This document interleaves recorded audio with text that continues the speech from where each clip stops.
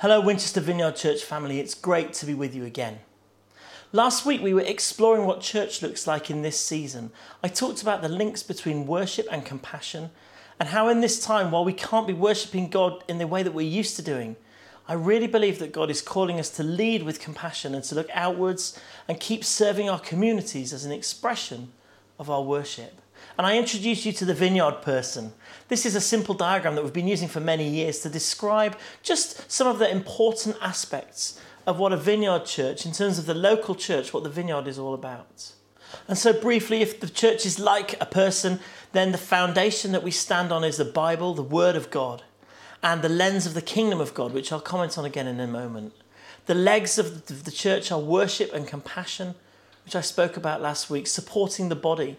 Many analogies for the body of a church, but we've got four, that of an army, a school, a hospital, and a home or a community. And I'll be talking about that in more detail this morning.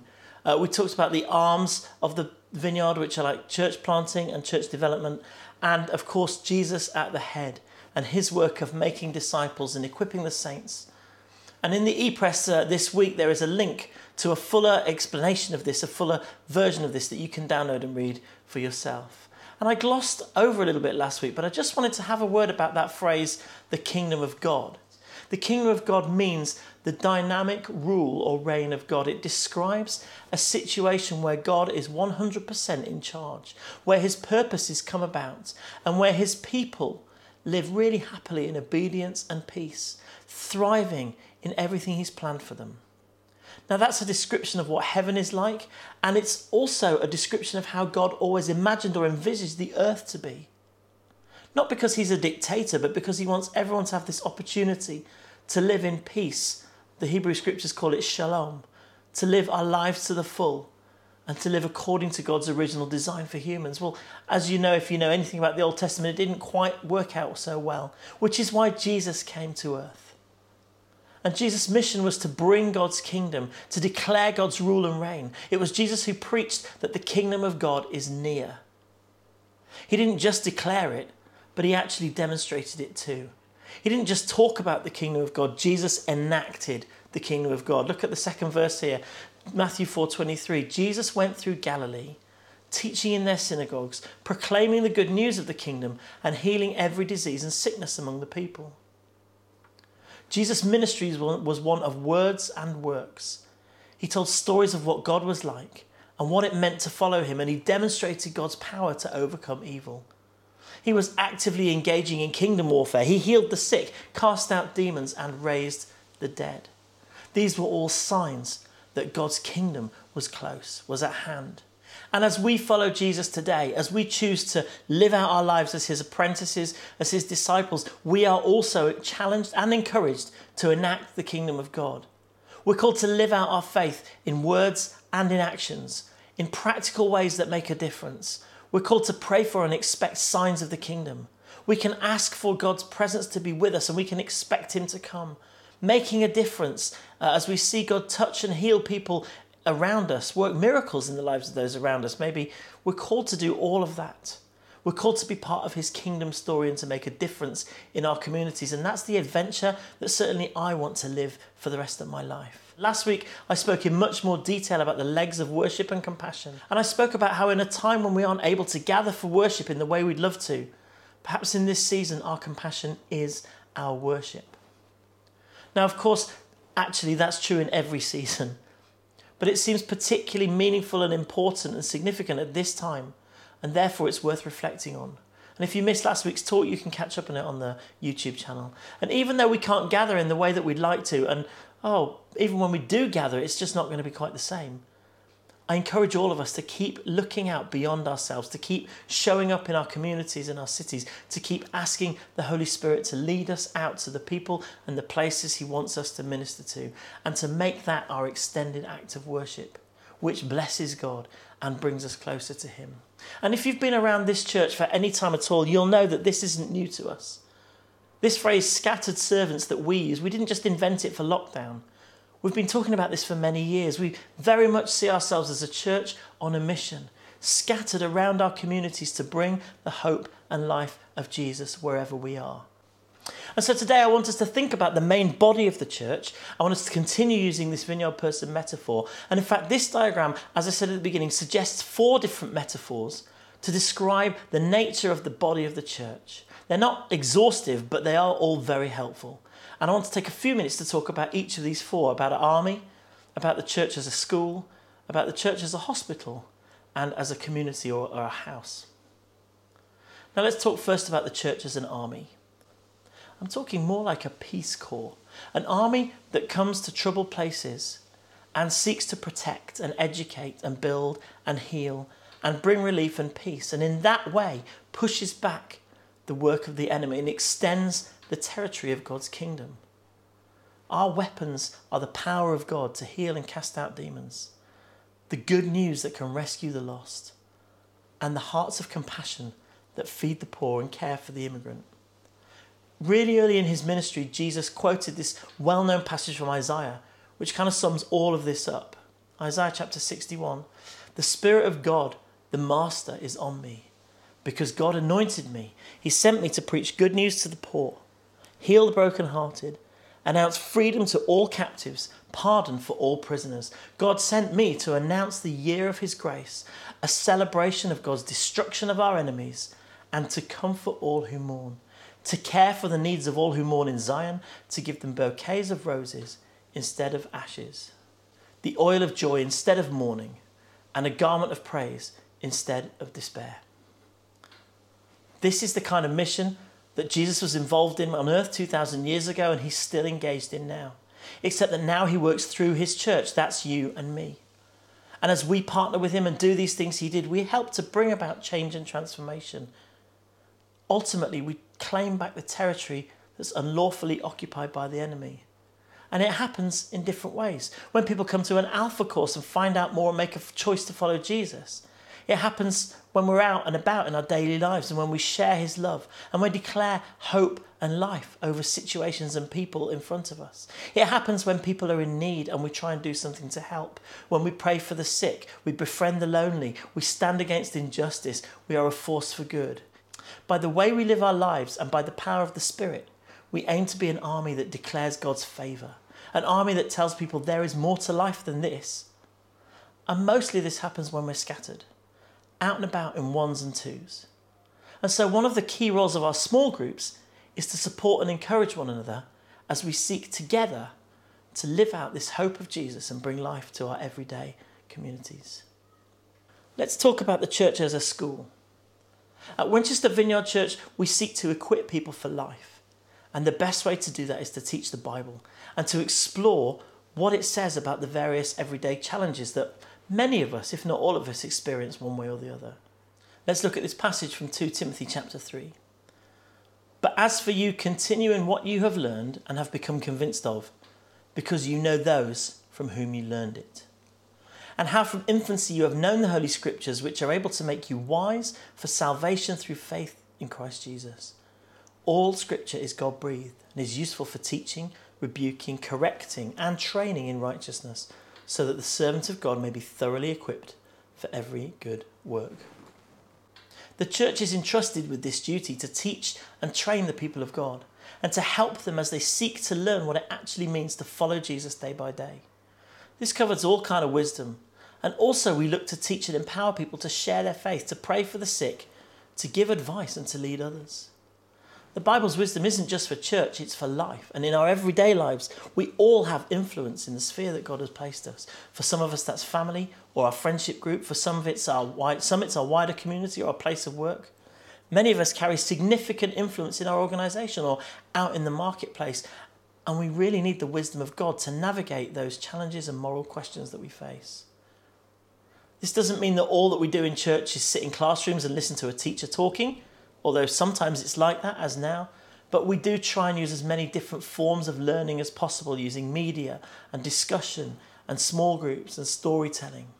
Our style is not to tell people what to think, but to share our personal convictions and then give people the space to reflect and ultimately make up their minds as they take their thoughts and questions to God. Many of us are particularly having to do that in this season. And small groups have always been brilliant places to spend time with others who are on the journey, to chew over the Bible together, to share our thoughts and discuss and learn from one another. Let's talk about the church as a hospital. Sadly, but inevitably, many of us come to Jesus and we're in a bit of a poor state. And if you've recently decided to follow Jesus, then often there's some stuff that needs treating in your life. Even if you've followed him for many years, sometimes there are hurts and emotional damage that need his forgiveness and his healing touch. And although our sin is forgiven at the cross where Jesus died for us, it sometimes takes us quite a long time to deal with the consequences of sin in our lives. Whether that's through our own poor choices or whether it's through the pain and hurt we feel as a result of someone else's sinful choices. Jesus said, "It's not the healthy who need a doctor, but the sick. I have not come to call the righteous, but sinners." And being in this community of faith and choosing to build relationships with people allows the time for the reality of Jesus' sacrifice for us and for the power of the Spirit to work in us, to cleanse us and transform us. Some of us really need that. Life has been a struggle. Jesus promises help and healing, and as his church, we want to do our best to facilitate that. Honestly, for some of us, we feel so bruised and broken that in a weird way, we kind of think it might be easier to stay in that place of pain other than open ourselves up to God's healing. We find it hard to let our guard down. We struggle to let others in. And that's really understandable. But while we're doing that, we're not actually choosing to take the steps of growth to ultimate healing that Jesus offers us. And so whatever has happened in our lives, Jesus doesn't judge us. He doesn't condemn us. He offers change and healing. This is a phrase we use often in our church. Jesus says, "Come as you are, but don't stay as you are." I wonder if you can imagine yourself checking into a hospital and then just wanting to stay there and just not wanting to get better. Joe's dad used to be a doctor looking after elderly people. And sometimes, particularly around Christmas time, he would find patients in his wards who, there was something wrong with them, but they weren't really poorly enough to need to stay in hospital. It's just that they didn't want to go home because they were lonely. So they'd rather stay in hospital, perhaps even risk getting more sick. Some of us come from all kinds of hard places and we experience Jesus' love and power and we find security and peace in him and his people. And then he begins to gently challenge us to start moving forward and we resist because it's painful or it's too honest, it's too real. And sometimes we find we'd rather stay in that unhealthy place than try and get better. And as a pastor, I've spoken to quite a few people like that over the years. They're usually unhappy, they're sometimes grumpy, and they often end up moving on because it's just too challenging to be around God's people when you don't actually want to follow God and grow and change. And one of the most loving things that we can do in as kind and gentle a way as possible is to help people understand that reality for themselves and surround them with love and support as they choose to take their own steps of faith and growth. Although becoming more like Jesus might take a lifetime, sometimes some of us need a specific season of hospitalisation and we just need to take time to recover and heal from the effects of sin. And at Winchester Vineyard we have a wonderful ministry called Streams of Hope, which specifically aims to help people who just feel a bit stuck. There's wonderful Holy Spirit prayer ministry and other support. And if you want to know any more, you can email Streams of Hope or email into the office and we'll connect you with them. Sometimes transformation and healing happens dramatically and quickly, and that's really wonderful. But honestly, in most cases, the truth is it's a slow process. Most growth happens incrementally. We change little by little and little, and we don't really kind of know it's happening until we look back and realise just how significantly things have changed. And it's the people who are regularly sharing our lives, who are around us, being part of that journey, that get to see that and get to experience it and help us reflect on it and see it for ourselves, which is why small groups are so important for those who are committed to the process of following Jesus, transformation, healing and growth. And the last metaphor that we're going to talk about is the church as a community or a house. Paul writes about the church in the New Testament and he often uses the metaphor of a building. Here's one example in Ephesians 2. God is building a home, Paul says. He's using us all, irrespective of how we got here, in what he is building. He used the apostles or the prophets for the foundation, and now he's using you fitting you in brick by brick, stone by stone, with Christ Jesus as the cornerstone that holds all the parts together. And we see it taking shape day after day, a holy temple built by God, all of us built into it, a temple in which God is quite at home.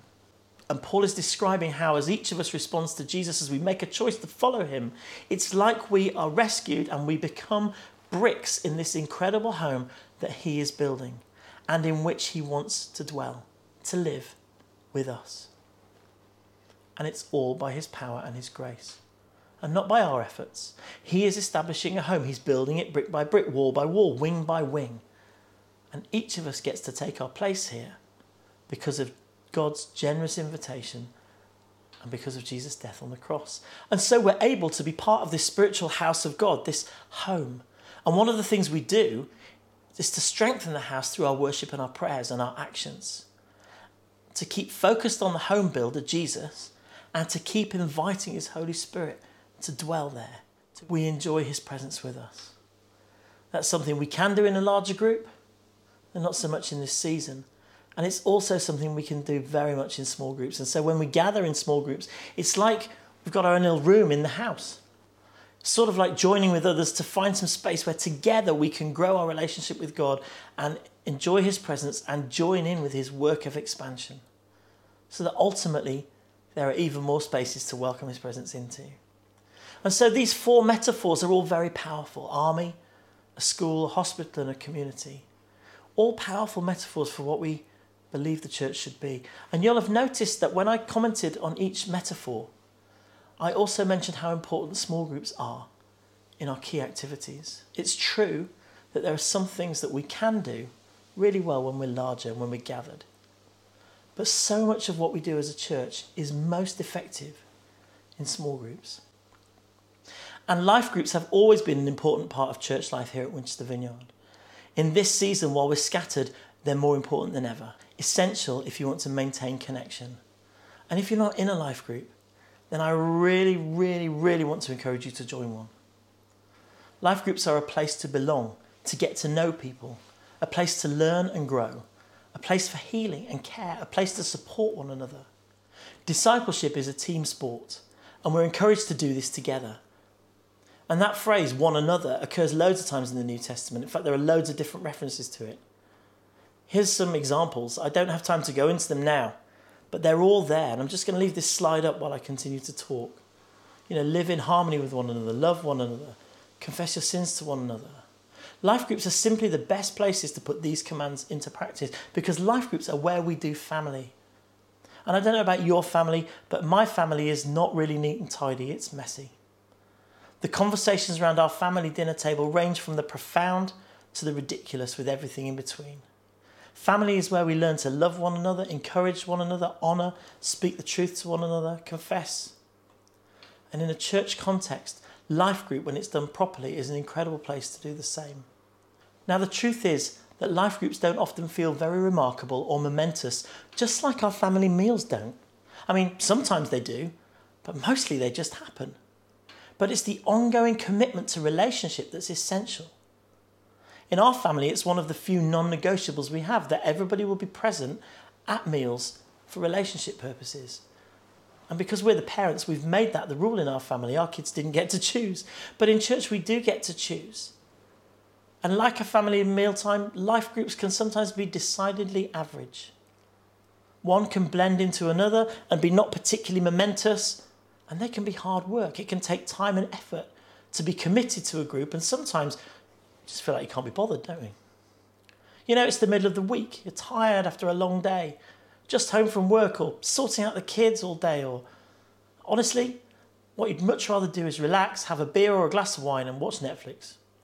But it's life group night. And it can feel like the last thing you want to do is go and be with people who are different to you, people you probably wouldn't choose to hang out with, people who might dress differently or act differently or think differently to you, people who might have a different theological understanding. They might make choices that you wouldn't make. They might be shy or awkward. It might be really embarrassing. What if you're the only one that shows up? It's hard enough when life groups are in the room, and for some people, not everyone, but for some people it's even harder on Zoom. Although you have to say, sometimes it's easier on Zoom. The reason that life groups can feel distinctly average is that relationships happen in real time. There aren't shortcuts in relationships. It's one of the things we can't speed up in this life. It just takes time to get to know people, and for relationships to grow, we need to show up consistently. We need to be present and keep making the choice to put ourselves out there. You don't often have an amazing night at life group, but over time, you can have some amazing groups. And as a pastor, I often end up talking to people and praying with people about the stuff that's going on in their lives, the difficult things that they're struggling with, the things that are affecting their emotional health. You know, it can be a family issue or a work issue or finance or parenting or parents or physical health or mental health. Stuff happens and people go through it, and we all need support from time to time. And if they're part of our church, my next question is always, which life group are you in and are you going regularly? And there are usually only three answers to that question. Number one is, yes, I'm in a group and I love it. We support one another. It's great. Quite often I hear answer number two, which is, well, I'm sort of in a life group, or I'm kind of attached to one. But honestly, I don't make it that often. I've heard that quite a bit. And number three is, no, I'm not in a group at the minute. And sometimes that's followed up by something like, I tried a group, but I just didn't click with the people, or it just didn't work out, or I was too busy, or the people were in a different life stage. And yeah, all of those things happen. And that's absolutely true, they do. And so I ask, so did you try another one? And usually I end up with, well, I got too busy, I couldn't be bothered. I just want to let you into a pastor's secret now. This is a bit of a wall of mystery that I'm going to peel back, a big reveal. I hope you're ready for this. When I ask that kind of question, I usually have a good idea of what kind of answer I'm going to get. Sometimes I just actually know because I just found out, but often I can guess from the conversation and the way someone is. And you know, we're not here to judge. I'm not here to judge. We will always try to be kind and supportive. There are many reasons why stuff happens and we can't get to life groups and stuff like that. But it's also important to be honest. And the reality is that most of the time, there is a direct connection between the quality of someone's spiritual health and the choices that they're making around life groups. And it amazes me sometimes that more of us don't see that. And sometimes people come and they'll say something like, I'm really struggling to make friends around here, or I don't really fit in. Occasionally they might even spiritualize it and say, I feel like God is telling me to move on or try a different church. And look, I know this church isn't perfect, and I know that we're not for everyone, and sometimes God does call us to different seasons. Totally fair enough. But in my experience, people who find it hard to fit in for whatever reason haven't usually taken the time to really invest in relationships here.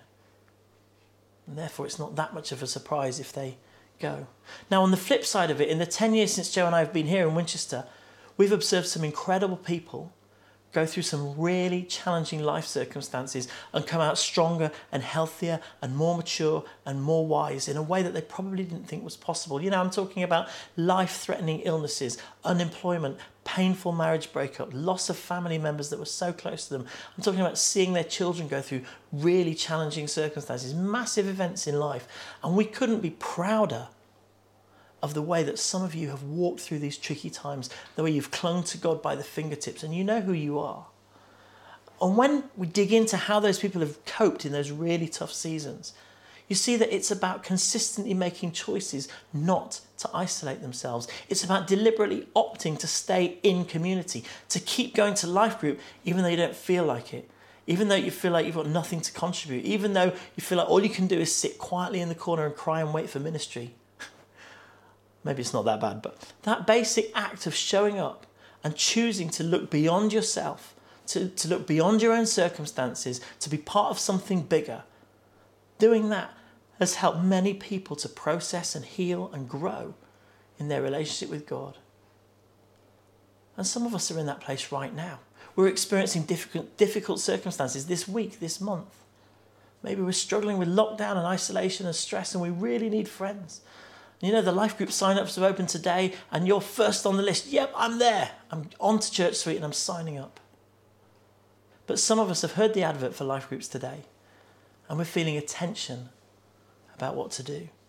And maybe you know that you want to, but you're not sure if you can. Maybe you're thinking, I'll just give life group a miss this term. Or I'll sign up, but honestly, I probably won't go very much. I'll show my face a bit to kind of stay loosely connected, watch the Sunday stream, but can't really engage in anything more meaningful than that because that feels too much like hard work or too painful.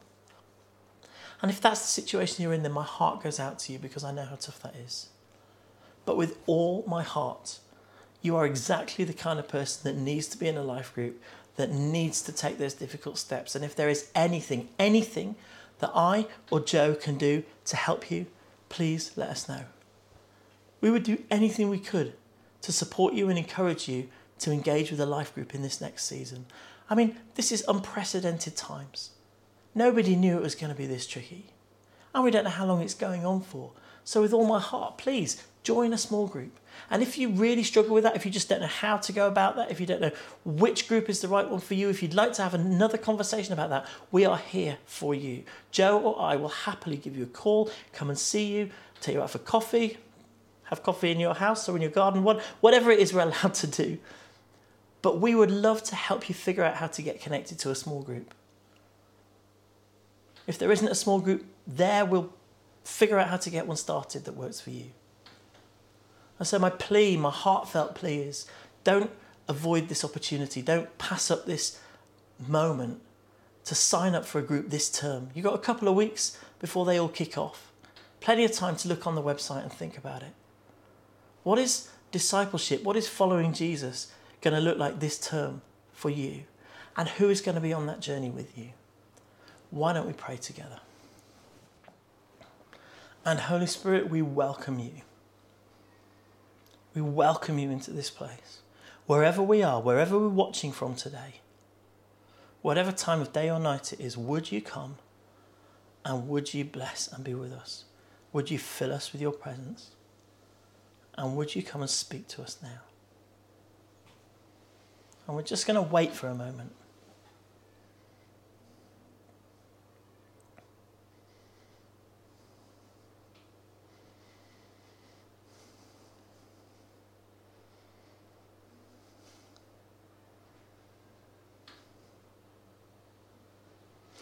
And I just saw this picture of a three-legged race. And it wasn't a race, but it was the act of tying your leg to somebody else and then walking together. And I felt like for some people, we're not going to manage to walk on our own, but we can do this together. And for some people, it was simply an act of going and saying to somebody else, hey, can I tie one of my legs to yours and let's walk together through this season? And maybe you're the person who needs that, or maybe you're the person who can offer that. So I just pray, Holy Spirit, that you would show us how to respond, how to react. Lord, that you would give us the bravery, the courage to take that step forward. Lord, that you would give us a clear direction, that you would put people around us. And for those of us who are struggling in this time, Lord, that you, by your very presence, your Holy Spirit would just comfort and protect and bring your peace even right now.